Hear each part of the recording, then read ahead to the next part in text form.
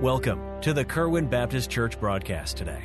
Our desire is for the Word of God to be spread throughout the world so that all may know Christ.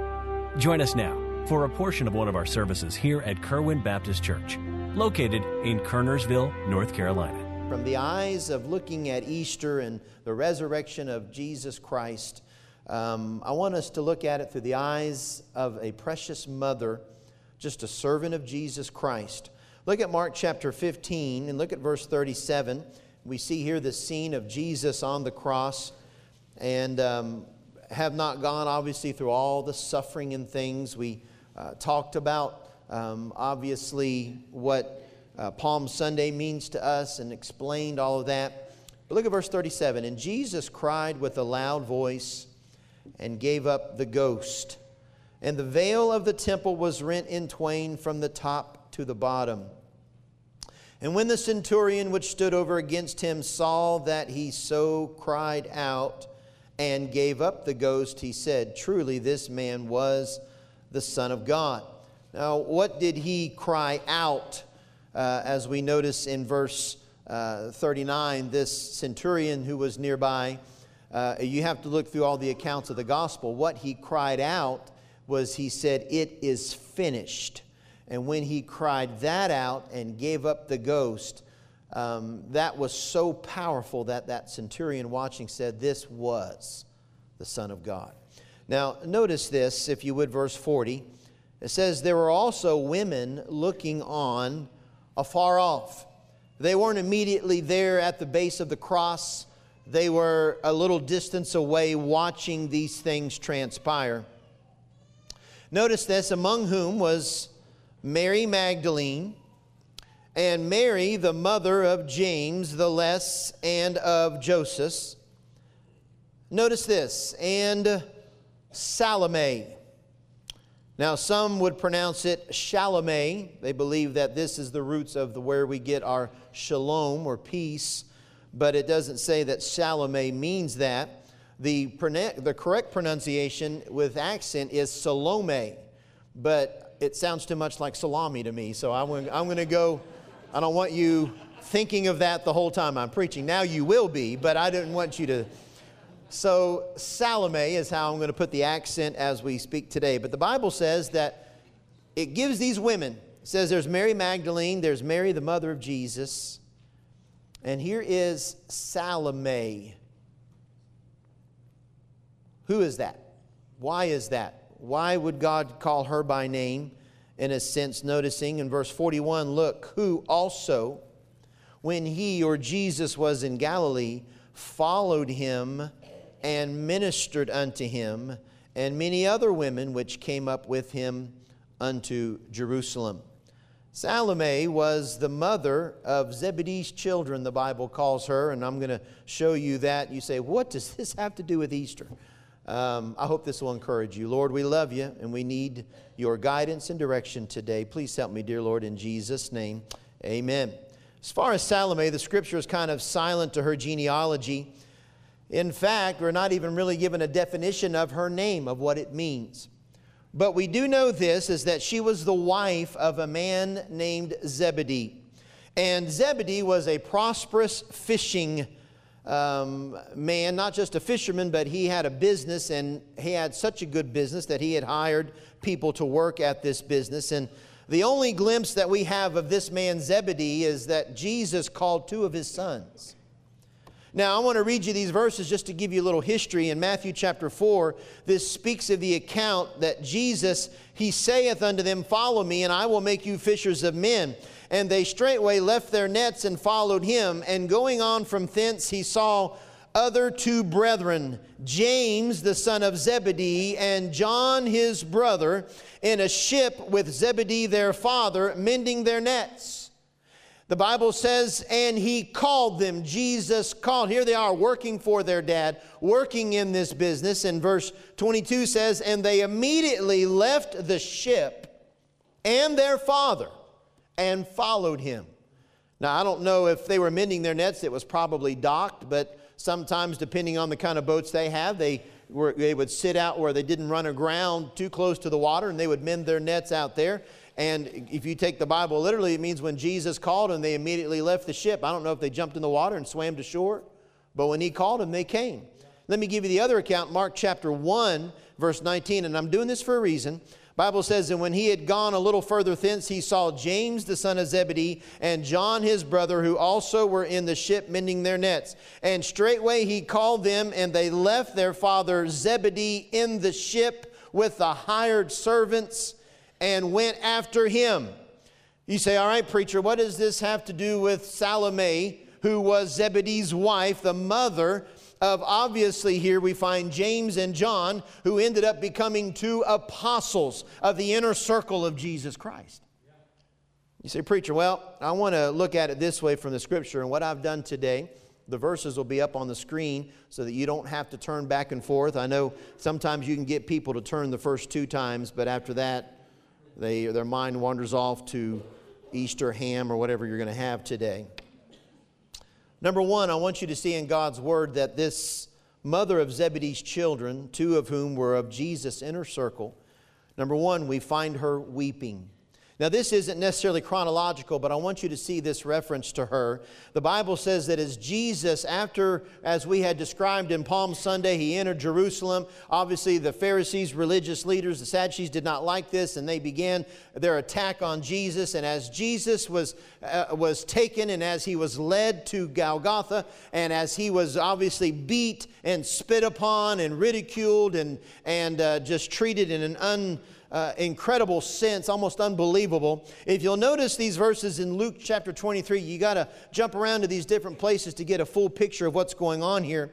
But in verse 26, as you'll notice, I'm going to read verse 26 and we'll pick it up at verse 27. The Bible says, and as they led him away, Jesus, they laid hold upon one Simon, a Cyrenian, coming out of the country, and on him they laid the cross. You know the story, how Jesus was carrying the cross, was beaten so bad that he just physically was so damaged he almost couldn't lift and carry his own cross as he had been. And they grabbed this man out of the crowd, Simon, and he obviously helped Jesus and took that cross and carried it obviously the rest of the way. Look at verse 27. And there followed him a great company of people. There were people following Jesus as he was going down after being beaten and scourged and all these different things as he was carrying his cross, that there was a group of people, a large group of people following. The Bible says that there was a great company of women which also bewailed and lamented him. You say, well, how do we know who this is? Well, these 2 Marys and Salome and some other women were known obviously as the daughters of Jerusalem through the Gospels. And notice, if you would, verse 28. But Jesus turning unto them said, daughters of Jerusalem, weep not for me, but weep for yourselves and for your children. So we find here Salome, who was part of this little group of ladies that had followed Jesus and believed in Jesus and had served Jesus and ministered to Jesus, all these things. Here they are watching this entire thing happen in front of them. And you got to think about this woman, Salome. Not only am I a believer and not only do I love Jesus, but her 2 sons had literally given their entire lives to serve this individual. And remember, as we talked about on Palm Sunday, they were operating thinking that Jesus would set up his kingdom on earth. And this was hard for her to understand, that they thought he was going to ride in to Jerusalem, take over, set up the kingdom, and now he is being beaten and scourged and led to the cross, humiliated publicly and physically so beaten that it's hard to understand, how was he letting this go on? He's supposed to just take over. The Bible says that she was weeping. She was present at the crucifixion. She was present as he was being led to the crucifixion. Can I tell you an interesting fact? Salome's 2 sons, James and John, that had been called by Jesus and followed Jesus, they had already left the crucifixion. They couldn't watch it. They were so upset in a sense, but they just said, I'm not going to watch this, and they left. And Jesus was there without them. But guess who was there? Their mother, watching and weeping. Notice, secondly, you say, well, preacher, why? Just hold on. Second, we find her walking. Now look at your passage that you read and turned to today in Mark chapter 15. Verse 40 describes these ladies, and he says this, there are also women looking on afar off, among whom was Mary Magdalene and Mary the mother of James the Less and of Joseph and Salome. Now notice as God describes them here in verse 41, who also when he was in Galilee followed him and ministered unto him. Notice second, we find this lady walking. What do you mean walking? She was following Christ. That means way before this crucifixion, she was a believer. And I don't know if you've thought about this, but the Bible says that when Jesus showed up that day, that those two boys were working for their dad, and Jesus called them to follow him.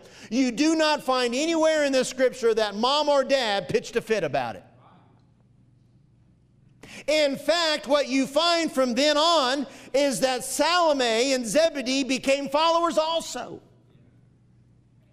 Now, I'm going to be honest with you. I've met some parents that love their children and they love the Lord, but they don't want God to call their children to do something difficult. I've had parents, literally been around parents, counsel with parents that told kids, well, you know what? I don't mind if you want to go to a Christian college, but you go to one close by. Don't you go off somewhere where... Can I tell you something? What if that's God's will? What if that's where God wants them? Do you know how far away I was from my parents? Let me tell you something. With their ministry, I went to college in June to go work there 3 years, and I did not see my mom and dad again until Christmas.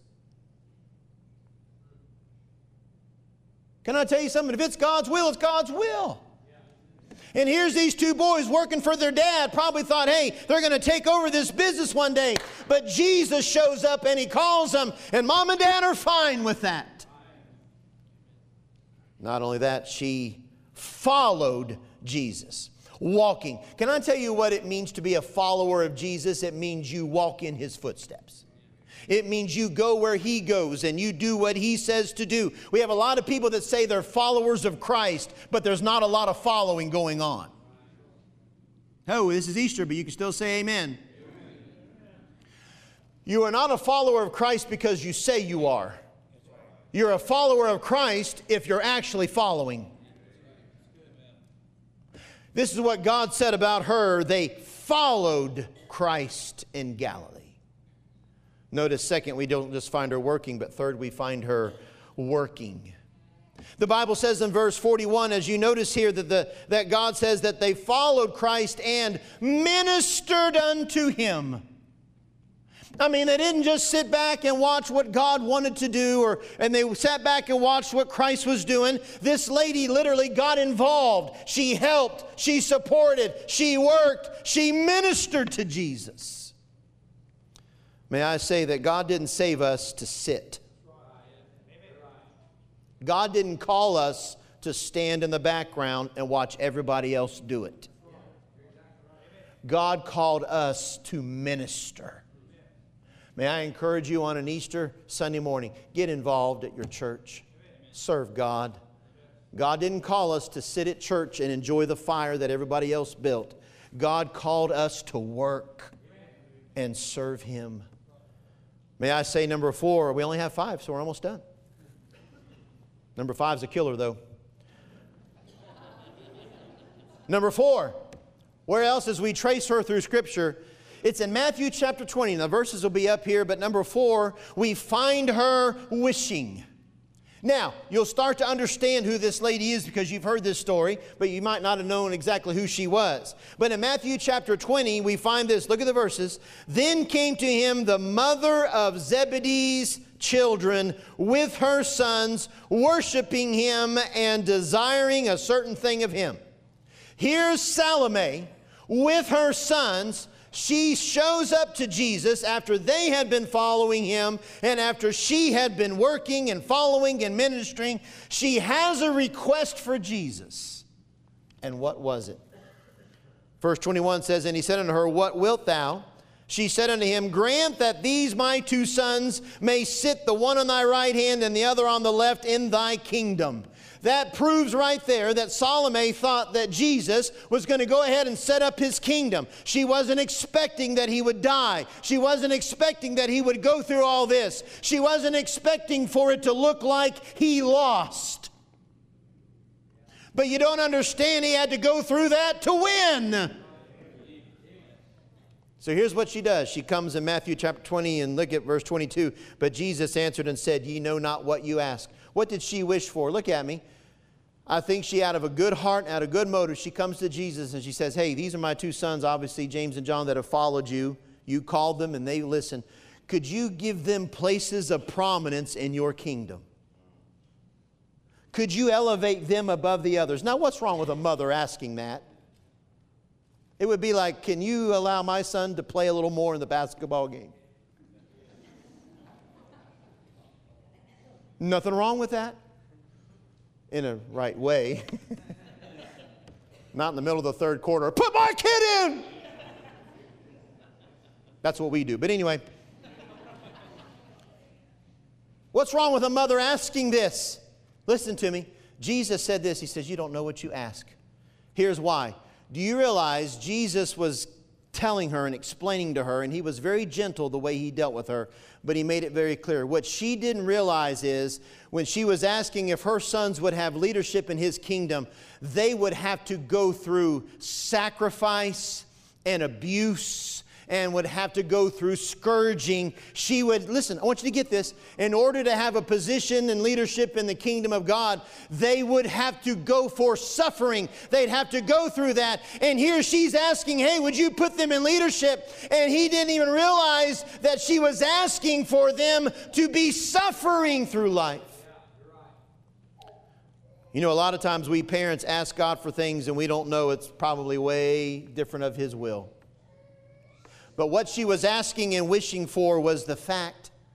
She said, God, would you give them leadership? But they didn't understand that in order to have leadership, you're going to have to suffer. Notice last, if I can, we find her witnessing. Now here's what happens. In the passage that you read, they're watching him as he scourged all the way to Golgotha. Then in Mark chapter 15, we find that Salome, who had been faithful, who had followed Christ, who had ministered under Christ, now she was watching from a distance. She was watching the crucifixion. She watched him yell out. She watched him give up the ghost. She watched him die. And imagine that in the middle of all that, everything that she thought about Jesus, she believed he was the Messiah. She knew he was the Savior. But at the same time, she thought that he would set up his kingdom now. But it looked like he'd lost. And as a mother, my sons have given their life, and I've given my life, and my husband's given his life for nothing. I guess maybe I had it wrong. I want you to look at this passage of Scripture up on the screen. I know it's, but I'll ask Ben to put it all on one so that you could get it. In Mark chapter 16, verse 1, the Bible says, when the Sabbath was past, Mary Magdalene and Mary the mother of James and Salome had bought sweet spices. Now let's just stop right there so you understand. Notice what the verse says, when the Sabbath had what? So now it was no longer Sabbath. It's Sunday. First day of the week. Okay? Everybody asks, remember the Sabbath to keep it holy. So why do we have church on Sunday? Because this is when Christ rose from the dead. So this is why we come to church to celebrate that. We remember the Sabbath to keep it holy, but we don't have to do it on the Sabbath. We do it on the first day of the week when he rose from the grave. Notice, if you would, that Mary Magdalene, Mary the mother of James, and Salome, here she's mentioned again, had brought sweet spices that they might come and anoint him. And very early in the morning, the first day of the week, they came unto the sepulchre at the rising of the sun. And they said amongst themselves, who shall roll us away the stone from the door of the sepulchre? Now get this. She comes to literally pay her last respect. Her sons had given their life to serve. She had followed Jesus. And now that he had died, he was put in a tomb.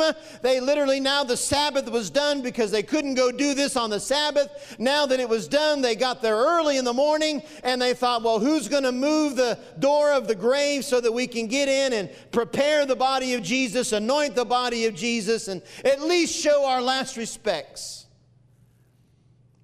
And in verse 4, the Bible says, and when they looked, they saw that the stone was rolled away already, in a sense.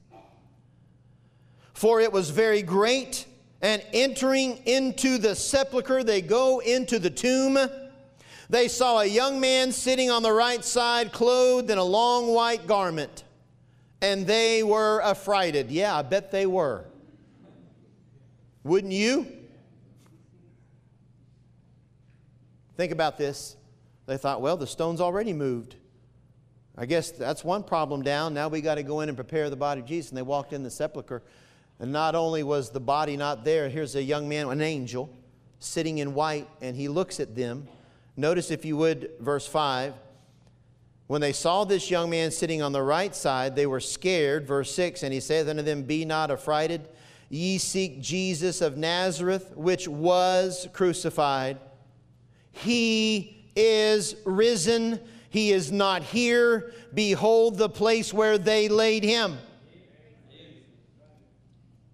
Look, he's not here. He's risen. He's gone. Notice verse 7. But don't just stand here, be amazed that he was risen, but go your way, tell his disciples and Peter that he goeth before you into Galilee. There shall ye see him as he said unto you. We find her witnessing. You say, what do you mean? Now think about this. This is why I wanted to speak on this particular lady at Easter. Everything she had put all of her hopes and dreams and beliefs in, she had watched Jesus die. But when she went to that tomb and Jesus had risen, everything that she had believed that she thought was wrong, she now realized was absolutely right. And by the fact that she saw that Jesus had risen from the dead, everything that he had claimed, that there was a heaven, that you would live in heaven, that he was preparing a mansion, all that he said on his earthly ministry, all of a sudden when she walks in the tomb, having given 2 children to the sake of Christ, having followed him with her life, having her husband sacrificed his family and his future so that they could serve God, it all meant it was worth it. You say, well, what happened? Well, what's interesting, the Bible says that she did go and tell. The Bible says the daughters of Jerusalem, these ladies, went and told the disciples exactly what. Do you know that's what you and I are supposed to do? We're supposed to witness the power of Christ when we get saved. And then we are to go out and tell others.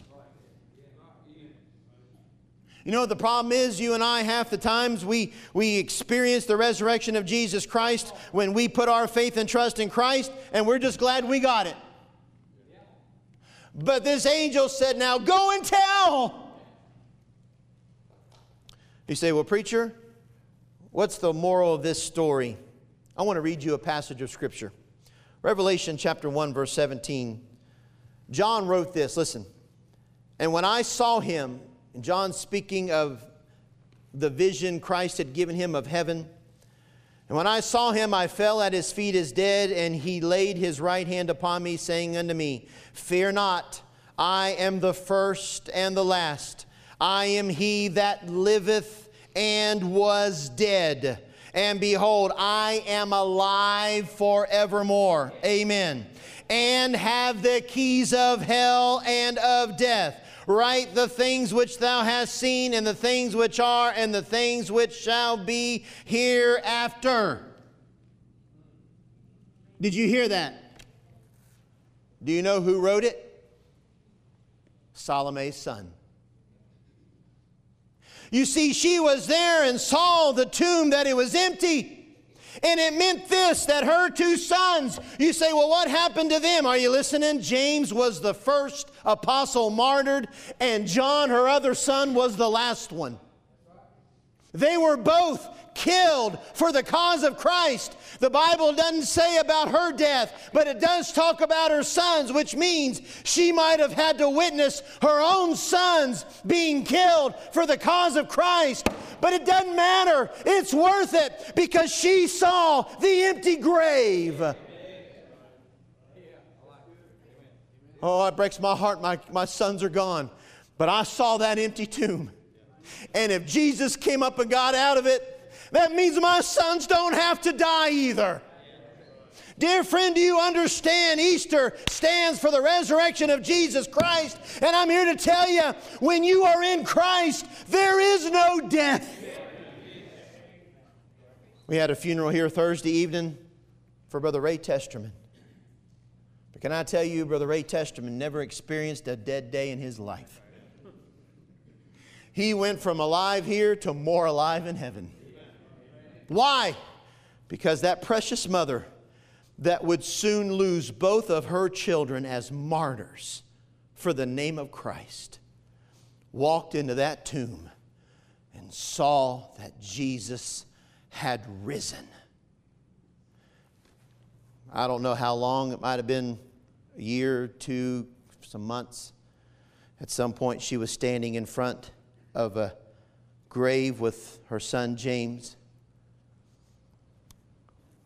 A couple years after that, she looked at the tomb of her second son John. And every time she looked into those graves of her children that had been killed simply because they believed in Jesus Christ, every time she looked into that grave or casket, can I tell you what she remembered? Showing up at the grave of Jesus, and He wasn't there. That's the hope that you and I have. She watched Jesus struggle. She watched all the beating and the scourging. She was weeping. She stood afar off and watched Him hanging on the cross and watched Him yell out, "It is finished," and die. And she thought it was over, but it had just begun. Because 3 days later, when she walked into that tomb, the first witness that He's not here, He's alive, He was right. For the rest of her life, she was comforted because of that empty tomb. And dear friend, I'm here to tell you, you know why you ought to walk out of this building? I don't care what's going on in your life. You know why you ought to walk out of here, out of this building, happy in the Lord? Because there's an empty tomb. And that means if you have put your faith and trust in Jesus Christ and accepted Him as your personal Savior, that means now you have life forevermore also, because He does. It's what makes the difference. I'm going to tell you something. Everybody has their weeks, their rough weeks. And this is probably a drop in the bucket of half the stuff that we've been through. A very small drop in the bucket compared to half the stuff what some of you have been through. But they found some stuff wasn't looking right on Caden, and so we had to take him this week, and his eyesight, of all things, unexpected side effect of a lot of the stuff that's happened in the first few months of his life. His eyesight's degenerated, so we have to immediately get glasses on that little man, and we're just worried, is his eyesight going to continue to degenerate and all these different things? We don't know. And I'm going to tell you something. For a few hours, it was hard. Now, I know that's nothing compared to what some people go through, but that's my son. And when your child goes through something, it's hard on you. But for a few hours, I felt sorry for me. And for a few hours, I felt sorry for him. Lord, just another thing? You know, and as a parent, you think, okay, so we're looking at blindness coming up here for him too, with all the other stuff he has to go through every day? I mean, enough's enough, God. Enough's enough. But you know what? After a few hours, Holy Spirit ministers to you. I would say kicks you in the britches, but that might not be nice to say. And the Holy Spirit reminds you, let me tell you something, it doesn't matter what happens to that young man. You preach the truth to him, and you teach him right, and if he puts his faith and trust in Jesus Christ, you have an eternity you'll spend with Him. Thank you for listening today. We hope you received a blessing from our broadcast. The Kerwin Baptist Church is located at 4520 Old Hollow Road in Kernersville, North Carolina. You may also contact us by phone at 336-993-5192 or via the web at kerwinbaptistchurch.com. Enjoy our services live and all our media on our website and church app. Thank you for listening to the Kerwin broadcast today.